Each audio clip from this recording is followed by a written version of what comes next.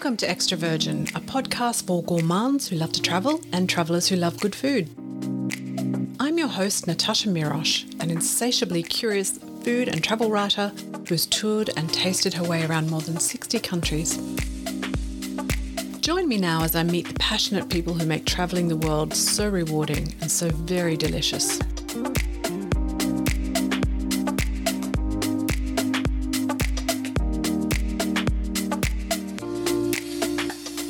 Hi there. Thanks for joining me for another episode of Extra Virgin Food and Travel Podcast. Today I'm talking with veritable travel royalty, a name that is synonymous with travel guides. I'm willing to bet that most of us at some stage in our lives have owned a Frommer's guide. I certainly have. My guest, Pauline Frommer, is the daughter of Arthur Frommer, who established the Frommer's Guides in 1957 with the publication of the seminal Europe on $5 a day. Can you imagine? Since then, Frommers have sold over 75 million guides covering 350 destinations. Pauline is co-president of Frommer Media with her father. The company publishes Frommer's guidebooks and runs the Frommers.com website. Pauline herself is the author of Frommer's New York City Day by Day and Frommer's Easy Guide to New York City. Not unnaturally, given her background, she's an award-winning travel writer and she's also host of Frommer's Travel Podcast. Today we're going to talk everything travel guides, but we're also going to get the lowdown on New York from somebody who's a real local expert. Welcome, Pauline. Thanks for joining me. Well, thank you for having me. Pauline, my travelling career started when Frommer's Europe guide was called Europe on $25 a day. I'm intrigued, Pauline, about your family history with the guides.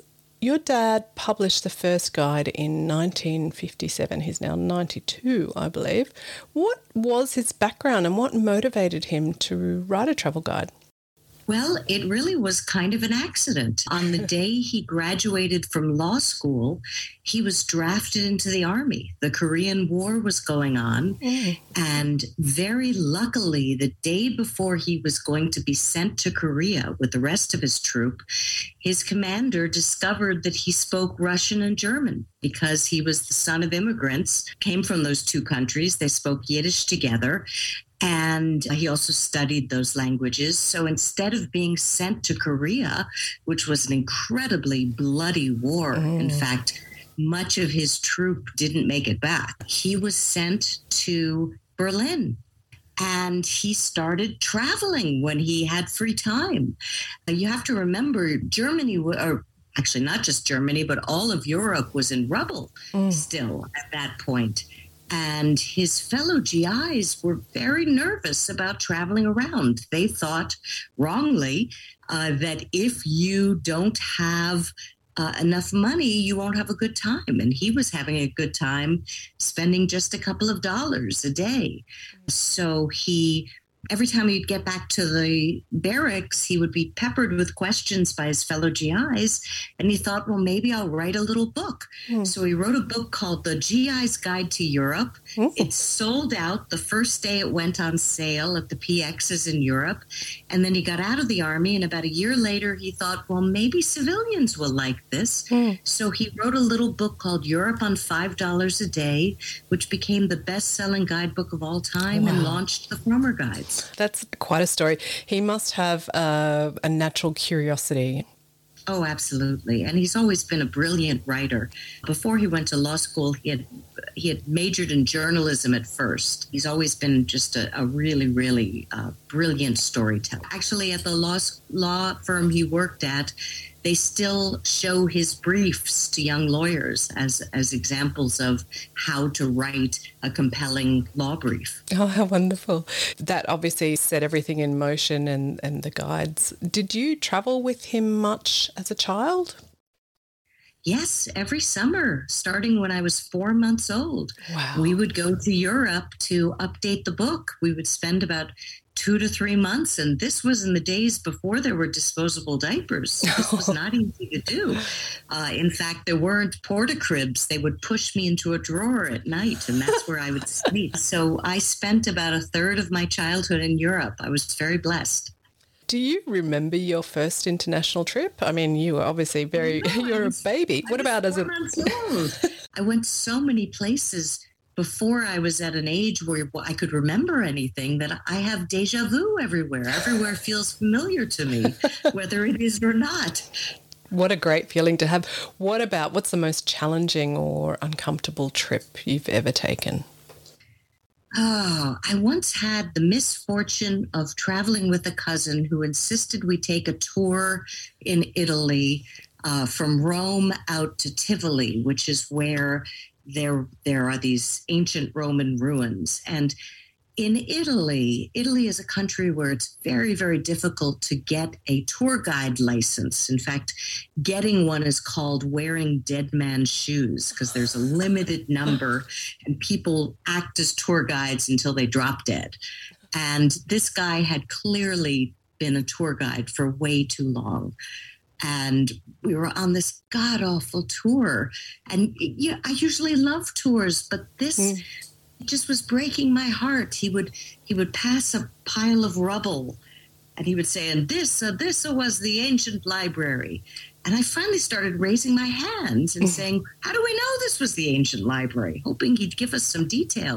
And he just would say, "And that because that's what they told us. What's wrong with you?"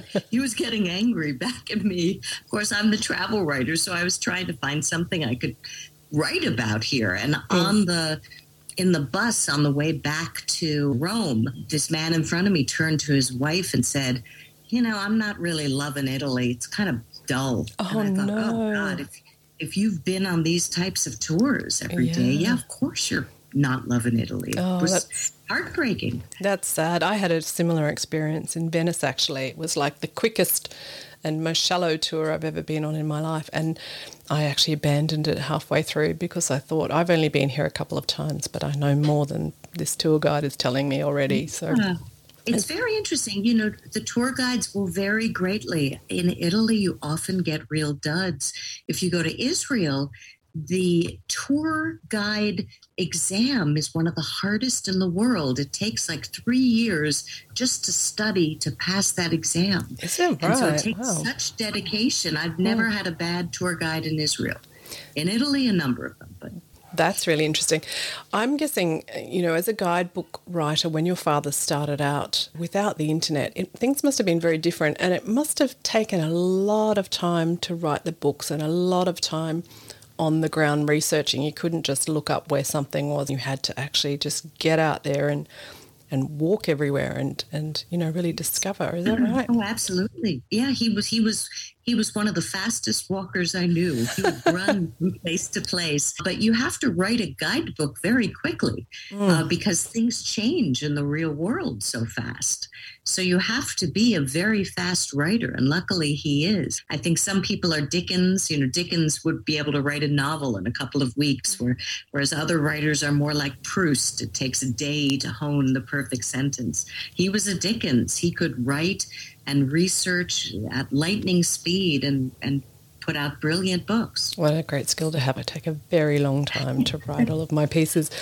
I remember being in Hanoi in Vietnam, and I met a local at the little hotel I was staying at, and he told me that he worked for a guidebook, one of the biggest ones. I won't mention which one it was, but kind of unofficially. So he was subcontracted by the writer, and he told me, the writer is very lazy and he doesn't like going out when it's hot. So he sends me out to find out everything, and then he comes back and writes it up. And I was just so astounded by this. I stopped using those guidebooks. I was already a little bit disillusioned by those particular guidebooks because during that trip to Vietnam, I was travelling. I flew into Hanoi and I was travelling south to Saigon, and I kept meeting people who would say to me, "Oh, you're going the wrong way," because this particular guidebook started from Saigon. And so everybody was working their way up the country, going to the same places from south to north. But I'm guessing, I think I'm guessing which guidebook it was, but we're very strict. We hire what we hire only local writers, Yeah. or mostly local writers. We have a couple of parachute artists who you can send anywhere and they come up with brilliant material. I used to say we hire the best local magazine journalists or people who write for the best newspapers. Now I have to say we hire the people who used to write the best local magazines and local newspapers, because it's been a bloodbath in journalism. I hear you. Yeah. So I'm very proud that at the Frommer Guides, we keep a lot of local journalists working, and we have in their contracts no subcontracting. So that doesn't happen with us. Well, thank you on behalf of journalists worldwide. Thank you for doing that. Of course. So who are Frommer's readers these days, and has that changed since your father put out those first guides? Well, yes, of course it's changed. You know, when he put out the first guides, his readers were everybody who was traveling, because there were no other real sources of information. Now you can go to the internet.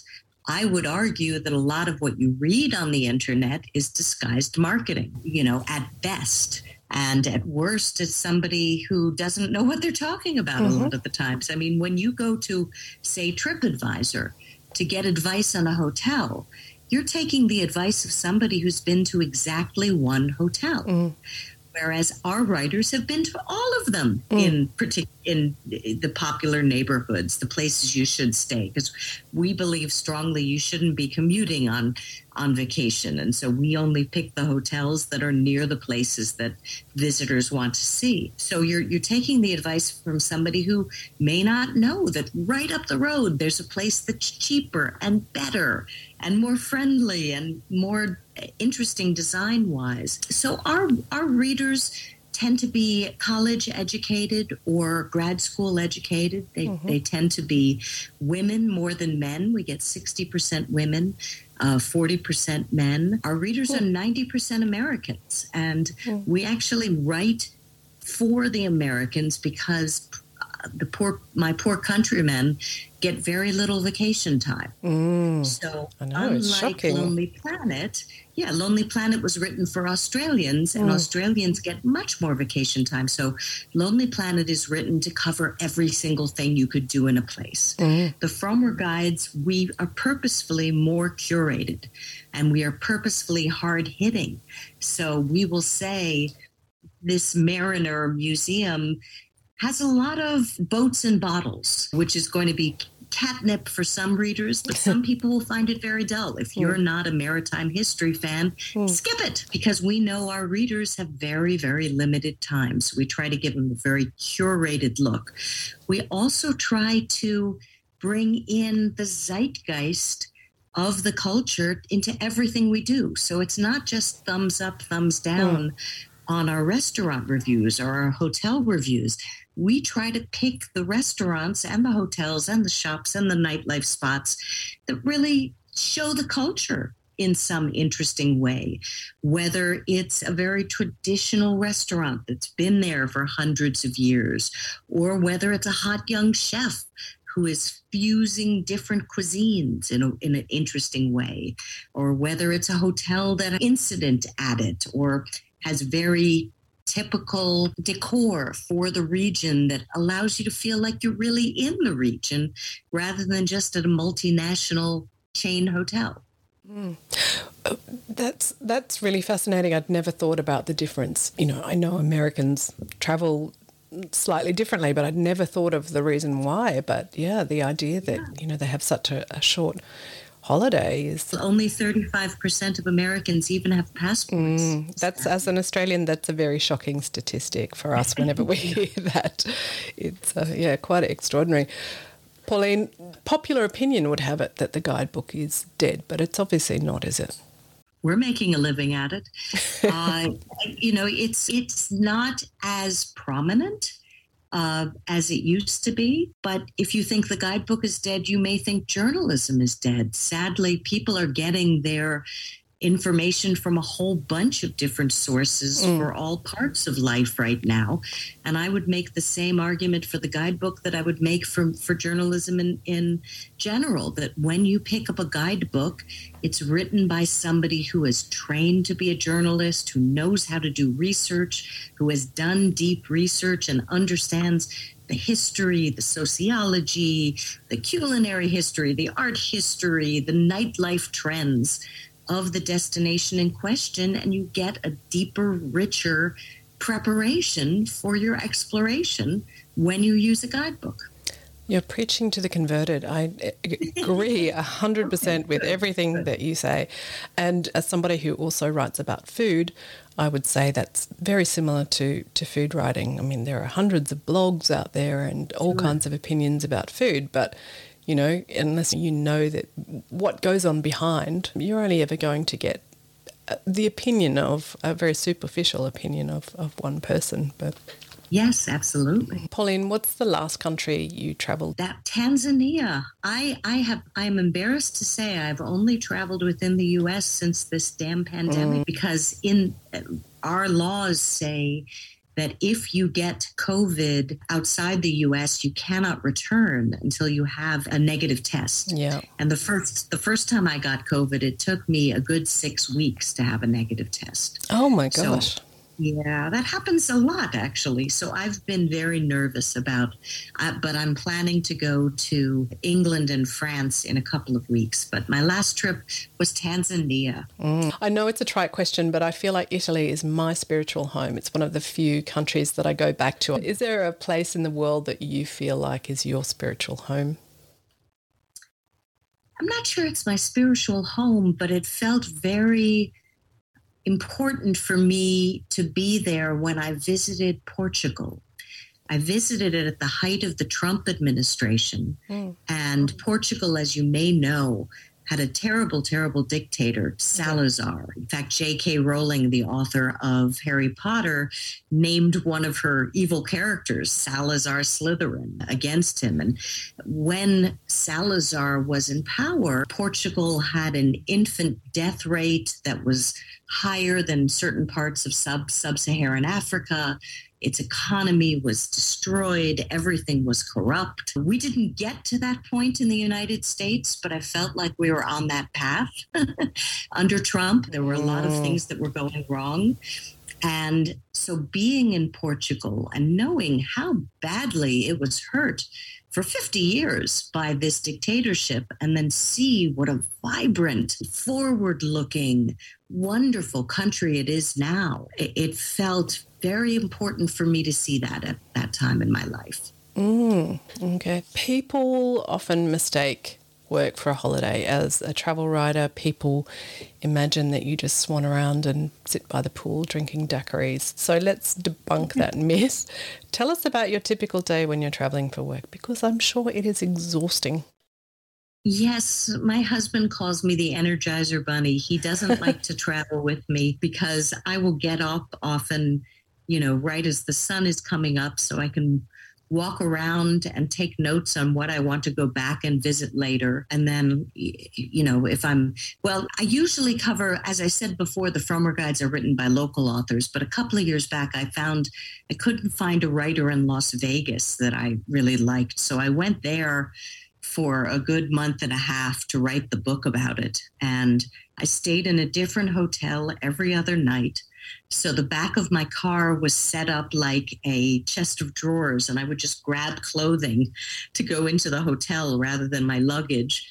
And then I would even staying at a different hotel every other night. I couldn't stay in all the hotels, so I would usually see 2 hotels, eat sometimes at 2 different restaurants, maybe a buffet in a restaurant, go to 2 attractions in the afternoon, eat again at 2 places. Yes, I gained weight.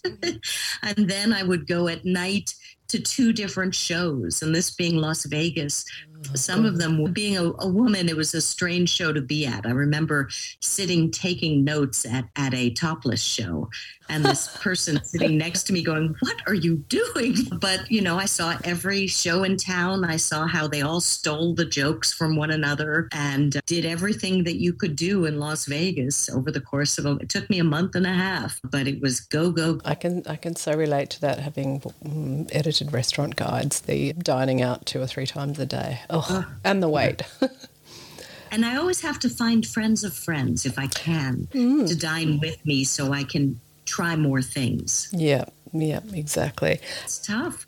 I just was doing the New York City update, and I spent a couple of nights, I think it was about 4, doing nightlife, which involved working all day, then taking a disco nap, getting up at 11 and going out until about 3 in the morning so I could see the dance clubs and the top bars of the city. It's very interesting. Nightlife has really changed here. I think it has to do partially with the way people meet one another. It used to be you went to clubs and bars to meet the love of your life. Now people are doing that on apps. And so they have a different bent. I also think coming out of this pandemic, people have trouble talking to one another now. So what I found was these bars where you used to just go and have a drink and talk to people, now they're all programmed. Every night there's a trivia game, or there's a drag show, or there's some kind of other contest, or a magic show. Everything is very programmed now. It's very interesting. That's very true. What about when you actually go on holiday? Is there such thing in your world? My husband would probably say I never go on holiday. I mean, for 20 years, I did a radio show here in the U.S. Unfortunately, it went on hiatus during the pandemic, and I'm trying to get it back, but we'll see. But I always have to talk about my travels. So it's never really a full holiday for me, even if I'm not writing an article. And I'm usually writing an article too. It's hard to not find things of interest and go, I'll just, go and see this thing. It'll make a great story, isn't it? But it doesn't feel like work. I love it. That's not work. Yeah. And Pauline, you are a New Yorker, is that right? Yes, I was born here during a taxi strike, so I was almost born on the subway, and have lived here ever since. Wow, that's a claim to fame. I know it's extraordinary in this day and age, but I have actually never been to New York. But everybody I know who has been seems to just fall in love with it. I mean, really fiercely love it. What is it about New York? Well, it's partially that it's a very, very worldly city, in that 1 out of every 4 New Yorkers was born in a different country. So when you come to New York, you see the world here. That's part of it. The other part is, unlike the rest of the United States, we all get around on public transportation. And so I think it's a friendlier city than many other parts. And because this is such a place that, there's that song, if you can make it there, I'll make it anywhere. This is where the strivers come. And so just the level of the arts here, and the food experiences, and the performances on Broadway and off Broadway and in our great concert halls, it's just very, very high. There's just such excellence here. I, as you can tell, I'm a very proud New Yorker. I love my hometown. Of course, and everybody who lives there seems to feel the same way. Can I fire some quick New York questions at you? Please. What do you think people don't know about New York? I think they don't know that it's as friendly as it is. Everybody here is in a rush. And so if you try to stop somebody on the street and ask for directions, they might keep going. But if you stop and stare at a map without saying anything, looking very confused, within 30 seconds, somebody will stop and ask if they can help you. That's really nice. And I would not have expected that. That's very interesting. What about the most overrated experience in New York? What do you think that is? Oh, watching the ball drop in Times Square. I never really got that either, but, Yeah. What about the top 3 free things to do in New York? There are more art galleries in New York City than on any other place on the planet They're all free to visit, and it's fascinating to go into Chelsea, the district where they are, and just wander from one to the next. We also have a wonderful free boat ride. It's called the Staten Island Ferry. It takes you from one borough to another, but it gives you a wonderful view of the harbor, of the Statue of Liberty, of the skyline of New York. It's just marvelous. And we also have some of the most innovative parks on the planet. We have one set on an abandoned railway track, another that makes use of what had been the largest sugar refinery in the world. And Central Park is also just wonderful. I know it must be very difficult, but do you have a favourite cafe, restaurant or bar? Well, I have a favorite for each. There's a lovely place called Cafe Reggio that claims to have brought the first espresso machine to the United States. It's been there since 1918, and it looks like it has been. And the crusty old waiters, wonderful coffee. For bar, there's a really fun bar called Please Don't Tell. You go into a hot dog shop, and then you go into an old-fashioned phone booth, and it has a fake back. And you ring a bell and you get to go behind the fake back into this great bar. They only let as many people in as they have seats. So it's never too crowded, and the cocktails are marvelous. And I have so many restaurants. I don't think I could pick just one. That's fair enough. What about a couple of kind of off-piste experiences, unusual things that you can do in New York? Well, we have a very, very large Ukrainian and Russian community in an area called Brighton Beach. And they have these crazy nightclubs where you get served bottles of vodka encased in blocks of ice. And there are showgirls in feathers dancing and comedians telling jokes in Russian. And you get this 10-course feast of very, very heavy food. And then everybody dances till 4 a.m. and you feel like you're in Vladivostok instead of New York. I mean, there are so many different communities where you can have these really interesting experiences. That sounds amazing. What about if I'm coming to New York, where do you suggest I stay in terms of location? And also, do you have an accommodation recommendation in that location? I think the biggest mistake people make is staying in Times Square, which everybody thinks of as being the heart of the city, but it's crowded, it's noisy, it's overpriced. I say stay where the residents of New York stay. Best places to stay are 24th Street and below. That's where the best restaurants in the city are, or in Brooklyn. And there's a wonderful, I hate to say it because it's a chain, but it's a small chain, the Freehand Hotels. They took over a historic old hotel. And the nice thing is they have very small rooms, but they only allow singles to stay in them, and they truly charge a singles rate. So if you're a solo traveler, you'll pay much less there than you will in other parts of the city. And it's a great place to stay. You're within walking distance of a lot of great restaurants. That's fantastic. And finally, is there one, I know you've given us heaps of information, but is there one insider New York tip? Oh, my tip is do what we try to do in our guidebook, which is pick one area of the city per day rather than trying to zigzag and see different parts. You want to be able to slow down and really enjoy the places where you are. And it may look like it's not that vast a place, but each neighborhood is so rich and so dense with things to do that if you can plan an itinerary geographically, you'll get much more out of the experience. Do you have an app that you use or some kind of secret to, when you obviously have such a complex itinerary as you would have, how do you keep it all together? I make notes. I'm still a pen and paper person, so I have a little notebook with the places I want to see, and I take guidebooks and I treat them with utter disrespect, by which I mean I rip them. I still prefer having pen and paper and printed material rather than having to scroll through apps. Okay.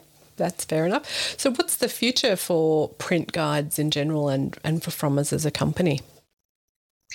Well, we've long been more than just print guides. I mean, Fromers.com, the website, was one of the very first travel websites. We get about 4 million unique users per month, about 14 million page views. All of our guidebook material is up there. That's the big secret. It's supported by advertising, not in the text, next to the text.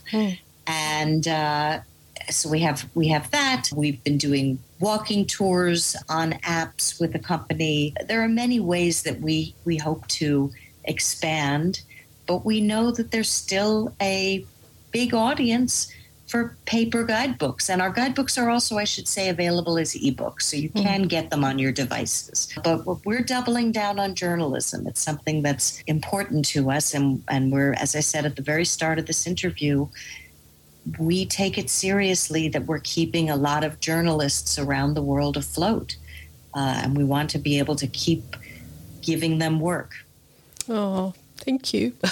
Well, it's been such a pleasure chatting with you, and I could extend this podcast probably by another hour because you're just such a rich treasure of information. So thank you so much for making the time. I know that you're always very busy, so I really appreciate you doing that. Well, it's been a pleasure, and thank you so much. I appreciate the fun conversation. Thank you. Well, that's it for another episode of Extra Virgin. Thank you, as always, for your company.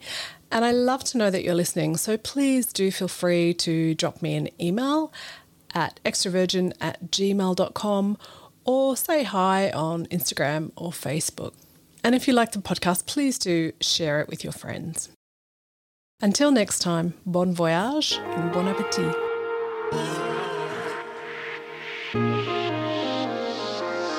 You've been listening to Extra Virgin, a podcast for the epicurious. You can get more great food and travel inspiration, including stories, recipes, reviews, and more, on our website, www.extravirginfoodandtravel.com. You can also follow Extra Virgin Food and Travel on Instagram, Twitter, and Facebook, or email us at extravirginfoodandtravel@gmail.com. If you haven't already, go to Apple, Spotify, or Google Podcasts, or wherever you get your podcasts, to download and subscribe so you never miss an episode. Until we meet again, bon voyage and bon appétit.